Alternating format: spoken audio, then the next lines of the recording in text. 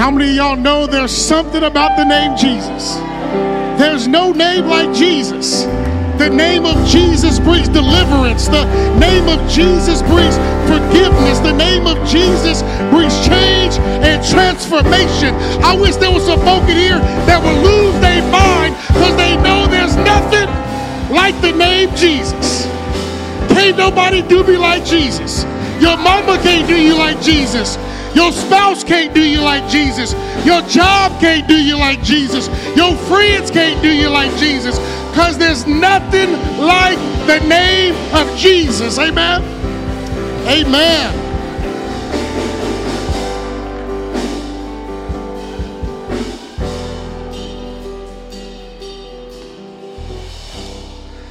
Man, there is something about the name Jesus. Amen? Amen. Well, my name's TC. I'm glad to be here with you at Cornerstone. I've been coming to Cornerstone, I believe, since 2017. They've been bringing me here, giving me opportunities to preach and to be here with you. I'm so thankful for this church, thankful for your pastors, and I encourage you, keep praying for your pastors, love on your pastors, encourage your pastors, follow your pastors as they follow Christ, as they're getting away now to pray and to talk and think about how do they continue to move this church forward. Amen? Amen. Well, if you have your Bibles with you, please turn to the book of James. James, the first chapter, verses 1 through 12. When you've arrived there, if you could stay standing and signify by, if you're able, and signify by saying amen. James chapter 1, verses 1 through 12. I'll be reading from the Christian Standard Bible, which may be different from yours, but I believe that's what's on the screen. If you've arrived there, could you say amen? Amen. You got to talk back to me. Amen. If you're not there yet, say, hold on, preacher. It's okay. That's all right. And that's all right, sister. That's all right. We want everybody's eyes on the word of God this morning. James chapter 1, verses 1 through 12. I hear a little bit of flipping still. I can't hear scrolling, but I'm sure there's a little scrolling going on at the same time. But James chapter 1, verses 1 through 12. And this is what it says. James, a servant of God and of the Lord Jesus Christ, to the 12 tribes dispersed abroad, greetings. Consider it a great joy, my brothers and sisters, whenever you experience various trials, because you know that the testing of your faith produces endurance, and let endurance have its full effect, so that you may be mature and complete, lacking nothing. Now, if any of you lacks wisdom, he should ask God, who gives to all generously and ungrudgingly, and it will be given to him. But let him ask in faith without doubting, for the doubter is like the surging sea, driven and tossed by the wind. That person should not expect to receive anything from the Lord, being double-minded and unstable in all his ways. Let the brother of humble circumstances boast in his exaltation, but let the rich boast in his humiliation, because he will pass away like a flower of the field. For the sun rises, and together with the scorching wind dries up the grass. Its flowers fall off, and its beautiful appearance perishes. In the same way, the rich person will wither away while pursuing his activities. Verse 12. Blessed is the one who endures trials, because when he has stood the test, he will receive the crown of life that God has promised to those who love him. And I want to pause there and put a tag on this text. Trusting God in trials. Trusting God in trials. You may be seated. Let's pray. Father, in the name of Jesus, God, you know as we come to gather again around your word, you know where each and every one of us is. You know each and every one of our situations, God. You know everything that's going on intrinsically in all of our lives. And I just ask, God, now that you would minister to each of us individually, minister to us collectively, God. God, I pray you'll take my mind and think your thoughts, my mouth and speak your words, for your people are listening. It's in Jesus' name we pray. Amen. Amen. What do you do when life happens? What do you do when the hardships of life seem to be coming in like waves at you in your life? Come on, I want to talk to some real people this morning, some people that'll be honest and admit that there are times in your life where life happens and it knocks you back or knocks you down. This isn't the day to give me the Sunday school answer. You know, people, how you doing today? Well, I'm highly favored and flavored in the Lord, and blessed that my bed wasn't my cooling bed, and God gave me another day. All that's true, but I want to talk to some people that can be real and admit that there are times in your life where life happens. Where life happens, where the doctor gives you a diagnosis that you weren't waiting on, when the job comes to you and says, I gotta let you go, when your marriage is in trouble, when your children are acting crazy, and you are wondering, what is going on in my life? Brothers and sisters, the Christian life that we live is not a life that is guaranteed to be peaches and cream. It's a life that is full of hardships and pains. And James deals with that very thing in our text this morning. James, who is the half-brother of Jesus, half-brother because they have the same mother, but they got different fathers. That obviously, we know Jesus has his Father in heaven, impregnated him, and the Virgin Mary was born of a virgin, perfect life, 100% God, 100% man. But after that, Mary and Joseph actually had children, which would be Jesus' half-siblings. And James here is writing, and James, who also is said to have been the leader of the early Jerusalem church, is writing now, and the text tells us that he's writing to Jewish Christians that have been living or scattered and living outside of the boundaries of Israel. And James begins this book in a very specific way. He dealing with the topic of trials. Notice verse 2 in the text.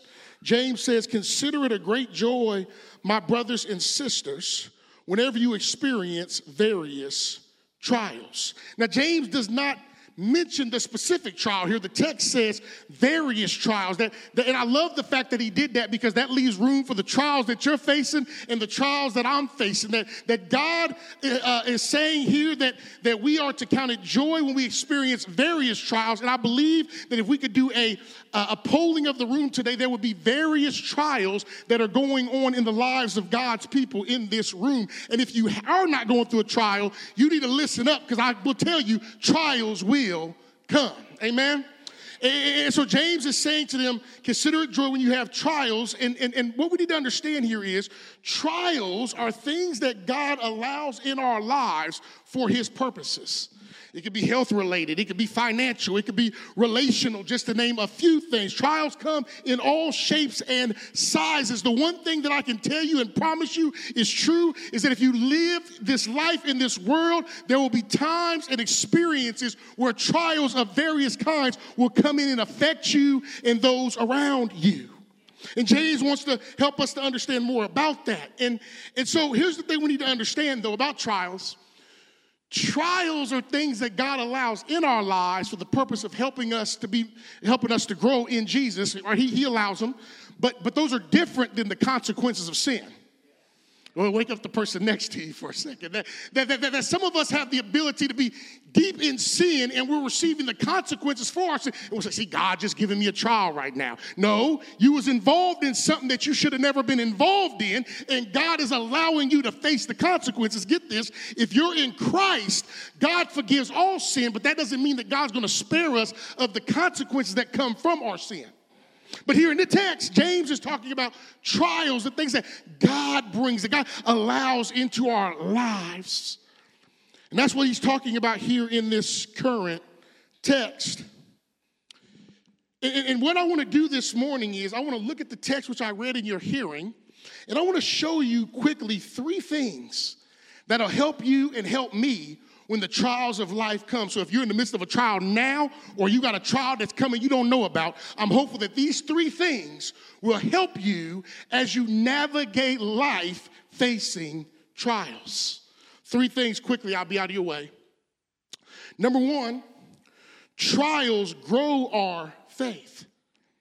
Trials grow our faith. Look at verse 2 one more time. It says, "Consider it a great joy, my brothers and sisters, whenever you experience various trials." And you hear that, you're like, what? Great joy? Consider it joy. God, do you know James, do you know what I'm going through? Do you know the hell that's going on in my house? Do you know the reality that I lost my job? Do you know the reality that I'm dealing with cancer? Do you know the reality that I just lost a parent? And you're telling me to have joy in the midst of that? That seems crazy. But see, it only seems crazy if you understand joy in the context of how the world sees joy. But it makes perfect sense if we see it in light of how God sees joy. You see, joy is the reality of not being happy about your circumstance, but having joy in the God who's over your circumstance. See, it's not that you're another trial. Yes, God, thank you. I lost my job. It's great. No. There's real pain that comes with the hardships of life, and we need to be real about that and be able to deal with that. And the problem sometimes is we rush to just people, see, Lord is good. And it's like sometimes you just got to let people lament and deal with their pain. We need to be those kind of people, but there needs to be a reality where we can come to the place in our situations where we recognize that God is a God over our situations. And since he's over our situations, we don't have joy in the situation per se, but we have joy in the God who's over the situation. One source says you have to understand joy is more than a feeling, it's a mindset. The source says the verbs James uses here are consider in verse 2, know in verse 3, which further demonstrate he's talking about a mindset rather than a feeling is what this commentator says. And here's the thing. And when the mindset is right, focused on Christ in the middle of what we're facing, it'll change the feelings. So we can actually have a joy when our focus is on the right things and on God who's over our circumstances. Doesn't mean it's not going to be hard. Doesn't mean it's not going to be painful. But it means that we can have joy in the God who's over all of it. So here's the thing, though. But notice what happens to it. So he says joy in the midst of trials, but then notice verse 3, because you know that the testing of your faith produces endurance. James says that when trials come in our lives, they test our faith. And this is why God allows trials in our lives for the purpose of testing our faith. Now get this, God doesn't allow trials to see if we have faith. No, they're there to strengthen the faith that we already have. And so he brings them to test. Jesus is a God that tests his people. He tested Abraham in the wilderness with Isaac. Jesus, who was perfect in every single way, was tested in the wilderness. That God will test his people. Now, one more thing you got to understand now. God will test our faith, but God will never tempt us to sin. See, James is going to deal with that when you get to verse 13. James is going to shift from the testing of faith to temptation. See, when you're tempted to sin, that's about you. That's about your sinful desire. That's about what's inside of you. Now, what could happen is, get this, you can allow a test from God. If you handle a test from God sinfully, you could be tempted to fall into sin, but God wasn't in that. God's whole purpose was to test your faith for the purpose of, as we see, strengthen your faith. Notice what he says in verse 3 through 4 again, because you know that the testing of your faith produces endurance. And let endurance have its full effect so that you may be mature and complete, lacking nothing. Brothers and sisters, your faith grows through the trials of life. Okay, y'all not getting it. Okay, y'all not saying amen enough. Okay, how can I help you? Oh, I got it. Okay. So when me and my wife and our family moved to Indianapolis 5 years ago, my wife decided to pick up running. I didn't join her in that hobby. And so she decided to pick up running. And so she started out, and then she started running. Before you know it, she's running races, got medals all on the wall and all kinds of stuff. And one day she went out, and when she went out, she actually ran 5 miles. And she came home and said, I ran 5 miles, and I didn't stop. Whole time, 5 miles, ran the whole time. And what you have to understand is my wife didn't wake up one day, get off the couch, and go out and run 5 miles. No, it was as she continued to put her body up under the stress of running that it grew in endurance so that she had the ability to be able to go for a longer period of time. Some of y'all need to hear what I'm saying this morning, that God is a God that'll bring tests in your life, and those tests are there to continue to strengthen your faith so your faith gets stronger and stronger, that you can endure more and walk more with Jesus. How many of y'all been walking with Jesus and you recognize that God has put you through some stuff, and 5 years ago you wouldn't have known what to do, but because God allowed you to go through something, you have the ability to endure even under the hardships of life. God will bring trials for the purpose of endurance. But not just that. Notice verse 4, and let endurance have its full effect so that you may be mature and complete, lacking nothing. The goal of the trials is to grow our faith, and the ultimate goal is full maturity. Now, here's the thing. We won't get there this side of heaven, but we still pursue that until the day when Jesus returns. And so when you see people that seem to have strong faith in God and they seem to be going through stuff, it's like, man, they just seem to be going through it. Listen, them folk done been through some stuff, and they've seen the hand of God. They've seen God work and their faith be strengthened so they're able to stand up under it. But what a lot of us want is, we want to jump off the couch day one and run 5 miles. We want well-fit bodies without working out. And the kind of faith and the growth in our Christian life that we need will only come through facing the hardships of life, which God uses to grow us. And so a lot of times what happens when we go through hardships is why, God? Why am I going through this, right? But that's not the right question. The right question is, what are you trying to do through this, God? See, we waste our trials. See, because the problem is, and I heard another preacher talk about this, is the idea of like what we do, we become bitter, right? And when we're bitter, we're not getting what we're supposed to be getting from it, right? Like when we're bitter or we lose hope or we're down, these kind of dynamics, and we waste our trials instead of allowing the trial to get us to the place that God wants us to be at. Okay, y'all not saying amen again, man. Okay. So I ride motorcycles. I got a Harley Davidson motorcycle, and I've been riding for a long time. I didn't have one for a long time, but I've rode for a long time motorcycles. And so I don't have a license yet. I had a permit, so I'm actually going to take a test so I can get my actual motorcycle license. And so part of the license is you go and do the class, but before you do the class, there's actually a test. There's like a 5 hours worth of stuff you got to do online and listen to and answer the questions and all that. So I'm going through it, and I listened to one of the lectures. It was one of the long ones, like 30 minutes or something like that. Got to the end of the lecture, didn't pass the test. Guess what happened? It started the lecture all the way back over. See, that's what happens a lot of times to you and I, is that God has given us the test. God has put it there for the purpose of us growing, and instead of growing through what it is that God is trying to show us, we're bitter, we're down, we're mad at everybody, and we don't actually gain the growth that God wants from the test. And we find ourselves, probably some of us, doing the same things over and over, get the same results over and over again. No, brothers and sisters, don't waste your test. Because here's the thing.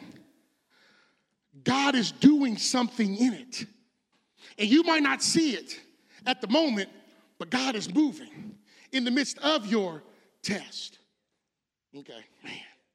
Y'all still not getting this thing. Okay. So, pastor helped me with this too. Another pastor helped me with this. There was an African king. And the African king had a friend, and they went hunting together. And the pastor tells this story, and they go hunting. The friend pulls the gun out, shoots it, blows the king's hand off. King puts the man in prison. Man's in prison. King goes out another day to go hunting. And when he goes out to go hunting, he gets picked up by some cannibalists, people that eat people. And so they get captured, they pick them up. But the thing about these cannibalists is that they ate people, but they didn't eat people that had defects. And so when they saw his hand, they looked at his hand and said, we won't eat him because he's got defects. The man goes back to prison, grabs his friend out of prison, and he says, I'm so sorry that I put you in prison. And the friend's like, no, king, I blew your hand off. I should have never did that. No, he said, no, you don't get it. If you wouldn't have blown my hand off, then I would have been eaten by the cannibalists. Listen, y'all, all things work together for the good of those who love God and are called according to his purpose. God is up to something even in your pain. So don't waste the test. So number one, get this, God is growing us through trials. But notice secondly, God gives wisdom to those who have faith as they face trials. God gives wisdom to those who have faith as they face trials.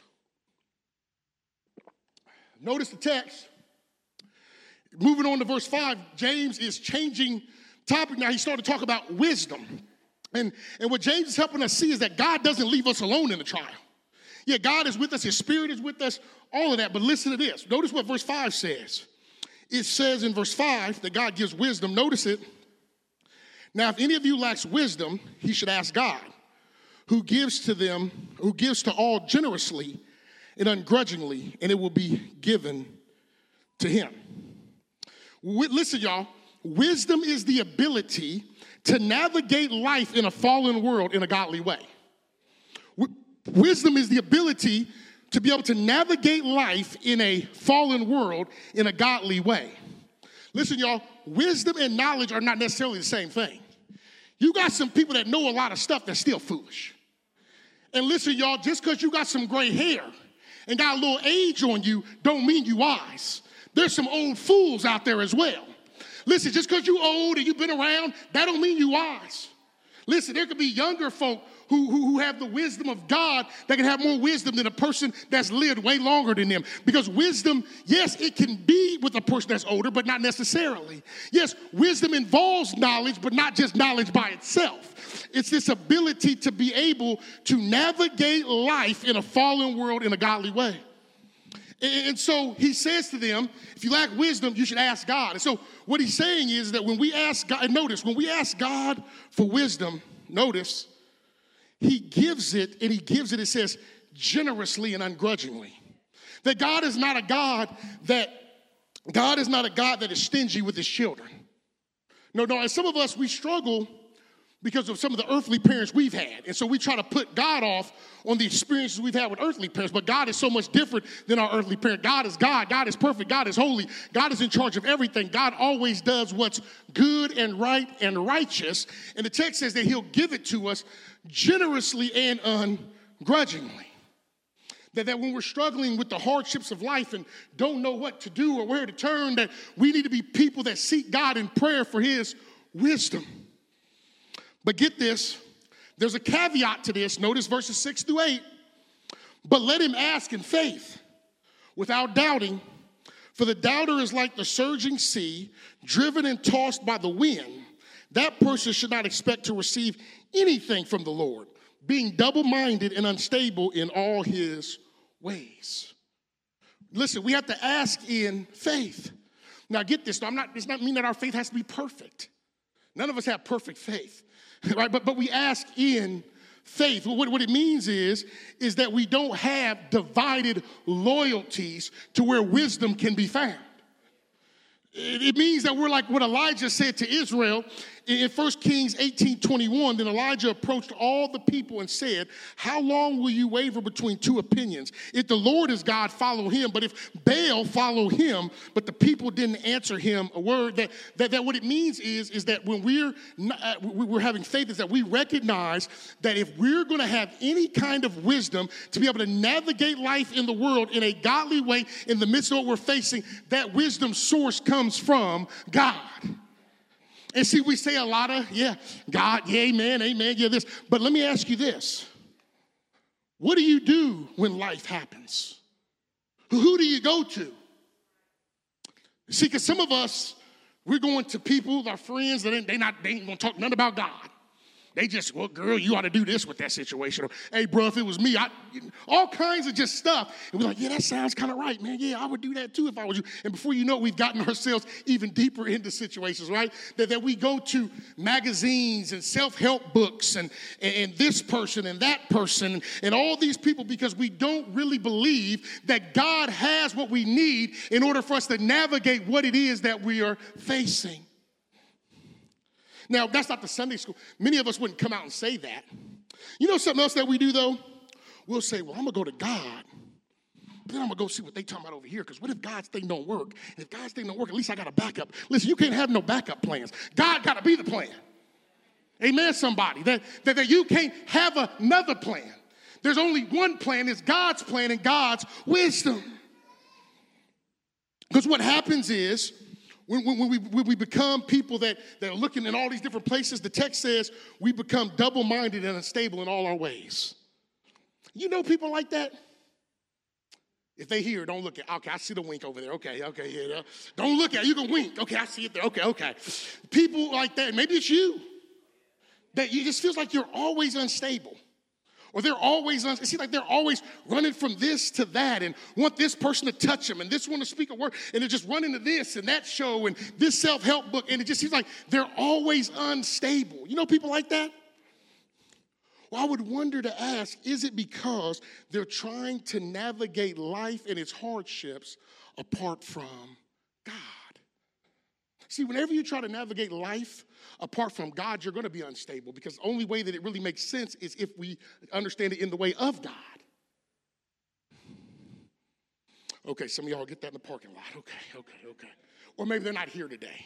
So the ones who need to hear that. So anyway, so he says you're unstable in all your ways. But see, what we need to be, brothers and sisters, whenever the time comes where we find ourselves in situations where life happens, is we need to cry out to God. God, I don't know what's going on here, but you do. And God, I'm asking you to give me the wisdom, the ability to navigate this situation in a way that is godly. And I'm trusting you to move in this particular situation. And then we go to God's word. And we allow God's word to speak into that thing. We come and gather with God's people and hear God's word preached week after week. So we're hearing God's perspective on life and the situations and the problems and things of life. We're gathering with other Christians who are going to speak God's word over us and tell us what God's word says and the wisdom that comes from God's word. And as we're doing it, we're praying and we're saying, God, help me to have wisdom to navigate this. Because see, when we don't do that, what happens is it can be easy for our test from God to turn into a temptation towards sin because of us, instead of a test from God that's supposed to lead to a testimony. That we be able to tell people what God did and how God moved in this particular situation and how God helped me navigate this with his wisdom and all of that.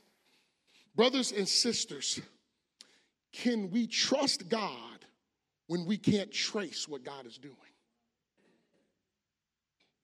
Can we trust God when we can't trace what God is doing? Trusting and seeking God's wisdom to navigate life when life happens. So number one, trials come, they help us grow. Number two, God gives us wisdom for trials. But notice third and finally, trials won't last always for those in the faith.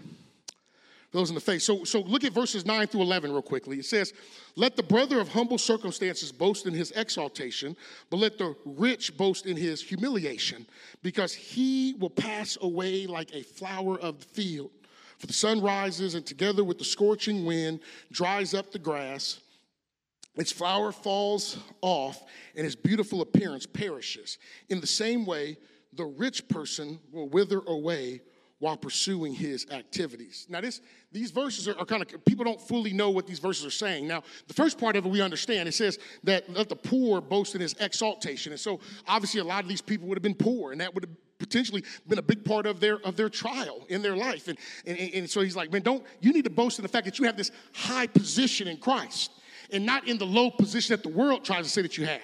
Okay? We get that. But then he talks about the rich in verse 10, and there's debate, okay, are the rich here actually rich Christians, or are the rich here actually non-Christians? And so there's a lot a lot of debate about that. But if they are Christians, what that could help us to see is that trials of life don't just affect poor people. The trials of life affect rich and poor.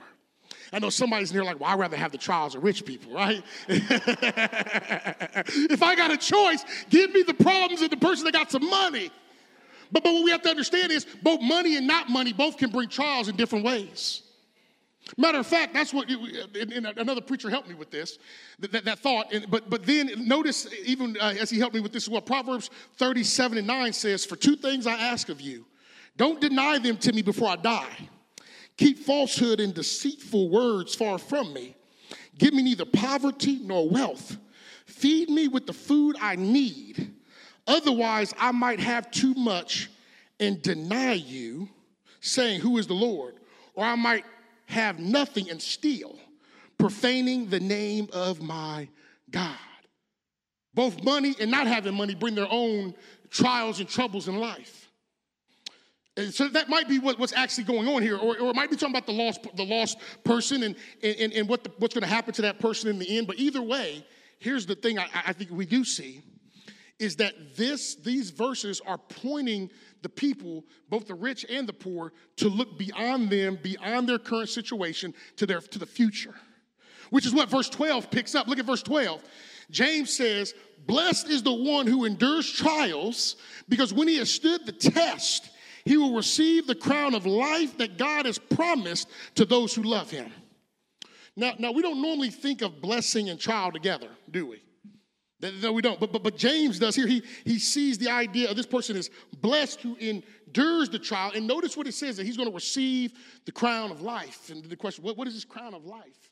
Well, one thing, I don't think it has anything to do with jewelry. Like you're going to get some gold rings and necklaces and platinum diamonds and all that when you get, I don't know that's not what I don't believe it's saying. Well, we understand in biblical days, they had sports. Like we got sports. Everybody getting ready for football today. Go Colts. Indianapolis. So, Colts. Okay. I see where I'm at now. Hostile territory. Let me get back to what I'm supposed to be doing. In biblical days, they had sports. And the laurel wreath was given to a person who competed athletics and was victorious in the end of the race. Paul talks a lot about this same thing, about the crown of righteousness and running the race. James and Paul must have been sports fans, so it's okay to like sports. But here's the thing. What I believe that the crown of life is it is life itself, true eternal life with all the eternal benefits. I don't know what they're going to look like or what that's all going to look like, but it's going to be amazing when we get there. Now, somebody like, hold up, preacher.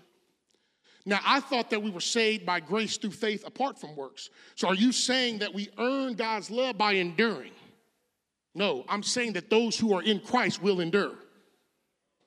That if you've trusted Christ, you don't earn God's love, but those who have truly trusted Christ will endure to the end. He who began a good work in you will complete it until the day of Jesus Christ. Listen, y'all, we got to quit telling folk that walk an aisle when they're 10 years old, give the deacon their hand and the preacher their heart, and get baptized. They go out in the streets, live like a hellion. They die. They come back in the church, and the preacher stands up. I can see him crossing the Jordan. No. How do you know? No, the most confidence that we can have that people are in Christ is as they endure in Christ. Not perfectly, but actually progressively. Okay? And so he says that they'll earn the crown of life. And what that's telling me, though, is that what you're dealing with right now can't last always. Cancer can't last always. Loss of job can't last always. Loneliness can't last forever. Relational problems can't last forever. What this text shows is that a day is coming when Jesus is going to return, make all things new, and take us to be with him. He's going to make the new heavens and new earth where only righteous will dwell. No tears, no pain, no struggle. That's what we are looking forward to, brother and sister in Christ. That we recognize this reality. And you know one of the ways that we really recognize it? Because Jesus showed us by what Jesus did. See, Jesus faced a trial when he was beaten and put before a kangaroo court.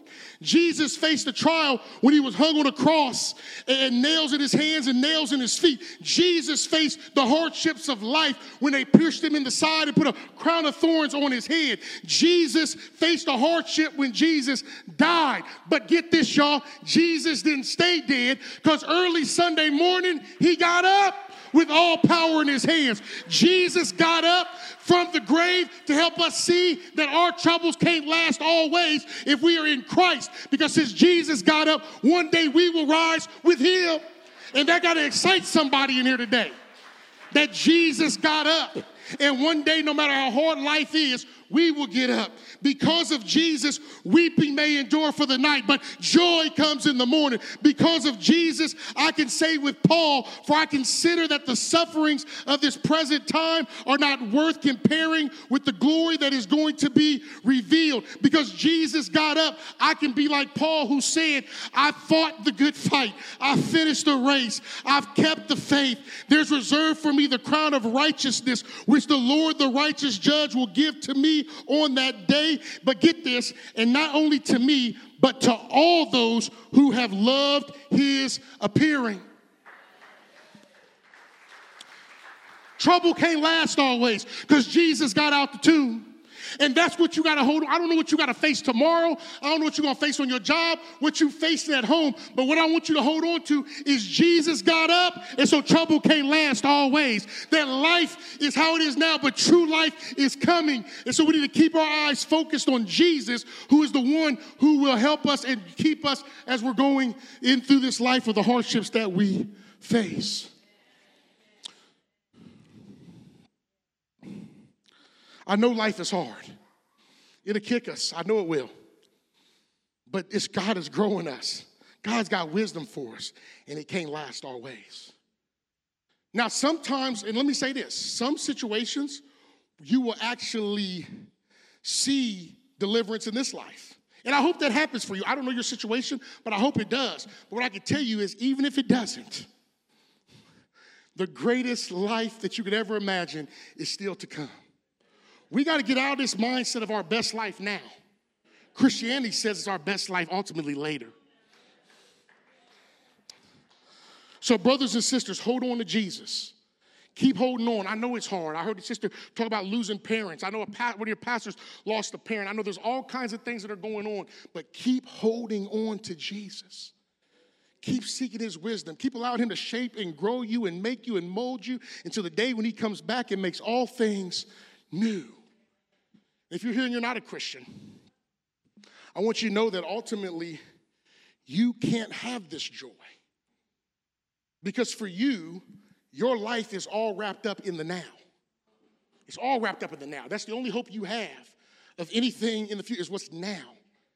And so what's happened is you've had hard times and you're trying to find ways out of it and this, that, and the other and whatever, but you're navigating it by yourself.